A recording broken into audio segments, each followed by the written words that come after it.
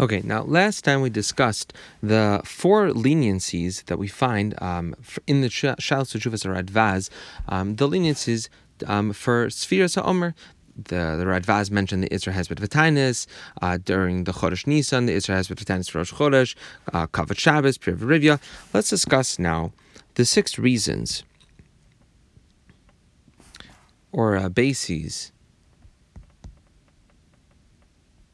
for Isra Hezbet V'Tainis. Excuse me, not Isra Hezbet V'Tainis. For Isra Nesuin, and to get married, or Isra Tisparis, get a haircut, shave, etc.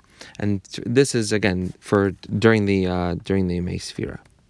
So if you take a look, the first interesting makar is going to be found in the Teshuvos Ga'onim. So when you look in the Teshuvos Ga'onim, and there's a collection of these tshuvas. The Teshuvos Ga'onim is in a collection called the Shari Tshuva, not the Shari Tshuva like that we find in Shulchan Aruch by Rav Chaim Magalios. This is in the Shari Tshuva in Tshuva Reish Ayin Ches. And so that's where you find the first reason. Now this reason of the Gaonim is also, by the way, brought, you can find it in the Ritz Geis, Rav Yitzchak ibn Geus. You can find it there as well. Rav Yitzchak Geis, this will be in his Hilchos Sefiras Ha'Omer.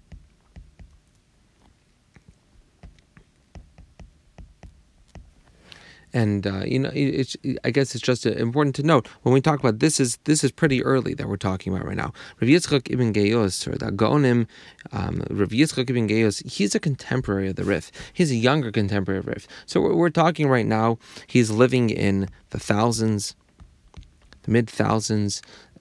He's a contemporary of Shmuel Nagid. Shmuel Nagid is actually a little bit older. He was born in the late 900s. So he's a contemporary, though, of Shmuel Nagid. He's a contemporary of the Rif. Either way, that's Rav. So we're going back pretty early right now. And if you look in the Teshuvos Ga'onim, it discusses this, and it says, what's the basis? And the question over there that they were really asking is, what is this lack of the fact that we don't do weddings between Pesach and Shavuos? Where does that come from? Is that an Isser or is that a Minig? And so it says, of course, it is a Minig, and it bases it on the Gemara in Yavamis. There's a Gemara in Yavamis, Daf Samach Beis Amud Beis, and the Gemara over there in Yavamis, Daf Samach Beis Amud Beis, brings the tragic story of the Talmid Rabbi Akiva. And it says over there that the Talmid Rabbi Akiva died between Pesach and Shavuos, and so therefore we have this custom to mourn the death of the Talmid Rabbi Akiva. That's the Minhag Avelos. So what we'll call this then is that there is a Minhag Avelos. This is the first major makar, is there Minhag Avelos for Misas Talmid Rabbi Akiva. That's one. The second major makar that you'll find is actually in the Shebali Halacha. So we're talking about the Shebali Halacha, and the Shebali Halacha. This is in what he writes on Pesach. It's Siman Reish Lamed Hey. The Shebali Halacha. Whenever we talk about the Shebali Halacha, the Shebali Halacha is written by Rav Tzidkiah. It's written by Rav Tzidkiah. Rav Tzidkiah was of the famous family. There was a famous family in Rome, the Anavim family. He was the Mishpachas Anavim. So when we talk about Rav Tzidkiah had a brother. His brother was Rav Binyamin, also of the Anavim family. And what you'll note is that they were living in the 1200s in Rome. And what's significant about that is that we all know that the tragic story of the Talmud burnings. So this happened actually. The Talmud burnings, that was instigated by Nicholas Donin in Rome and in Paris, and that was in 1239. Well, Rav Binyamin of the Anavim family, he wrote Piyutim for that. So Rav Tzidkiah writes the Shebali Halacha, and he has a brother, Rav Binyamin, and there's a reason given by both of them, actually. So let's start with Rav Binyamin's reason. So for Rav Binyamin's reason, he points to the Mishnah in Eidius. He says, if you take a look in the Mishnah in Eidius, and this is in Parak Beis, Mishnah Yod. The Mishnah there discusses something that we've heard about as kids, and that is the Mishpat Rishaim Begehenim. There might be an extra Yod there. So the Mishpat Rishaim Begehenim, and we're familiar with the opinion of the Chachamim. That is that the Mishpat Rishaim, how long are the Rishaim and Gehenim for? For 12 months. Well, it turns out there's another opinion. And that's the opinion of Rav Yochanan ben Nuri. And Rav Yochanan ben Nuri says the Mishpat Rishanim Begehenim is actually Pesach Vad Shavuos. And so because of this, perhaps similar to the Mishpat Rishanim, when we talk about how there's a 12-month period that the body might be going through Gehenim, that the children have to observe as Avelos, so similarly there's the Mishpat Rishanim Begehenim between Pesach and Shavuos, according to Rav Yochanan ben Nuri. And that's what we're doing now. It's a very serious time for Klal Yisrael. This is the second reason that's given. Now, the third reason that's given is actually given by Rav Tzidkiah himself. Rav Tzidkiah himself, when he explained the reason, he says, well, actually, the idea over here is that there is the whole period is a terrible period. It's an inauspicious time. He refers to it as it's alulin. It's inauspicious. And why is it inauspicious? And he says, because nafla magefa b'tamid Rabbi Akiva. And this is a little bit different than the Makar in the Gemara. This is highlighting the fact that because it's inauspicious, it's a bad time for Klal Yisrael. Bad things happen to Klal Yisrael during this period of time. Not that we're observing Avelos, but that it's a bad time for Klal Yisrael. So far we've discussed three reasons so far.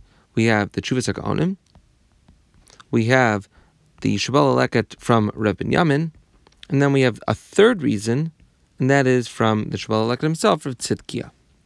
And that is that it's an inauspicious time. There's a fourth reason that's given. The fourth reason that you'll find is in Rבינו Yirוחam. Rבינו Yirוחam, he wrote a sefer called Toldos Adam V'Chava.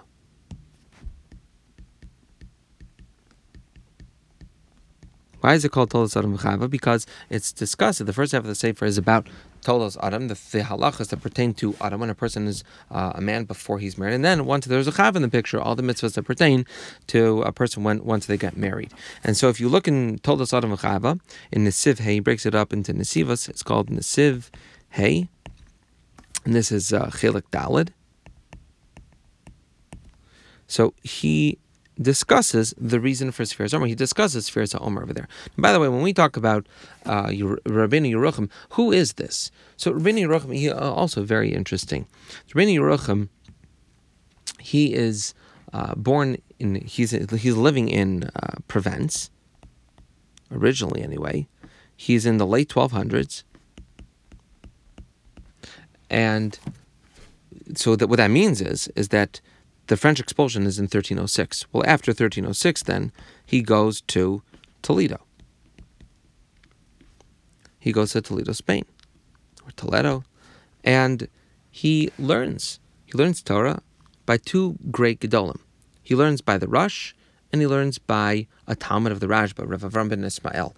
The Rosh, now, how did the Rosh end up in Spain? The Rosh, actually, just parenthetically, the Rosh was actually originally in Worms.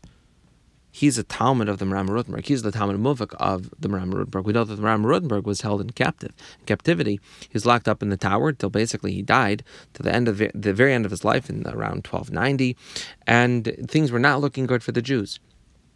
And ultimately, the Rosh flees from Worms, and he goes all the way to Spain. That's a big trip. That's around 1,000 miles. That's like going from New York to Florida. And of course, there are two totally different communities. There was the Worms, the Ashkenazi community, and then there's the Spanish community, the Sephardim in Spain. And so he goes to Toledo. When he's there in Toledo, so Rבינו Yirוחam learns under the Rosh. He also learns under the Talmud of the Rashba, Rabbi Ismail. Okay, either way, this is Rבינו Yirוחam. So Rבינו Yirוחam, in his Sefer, he gives a different reason. He says the whole time period, this whole time period is all about the Omer. And it's about the Omer because we're dealing with, this is the Yimei Din for Tfuah.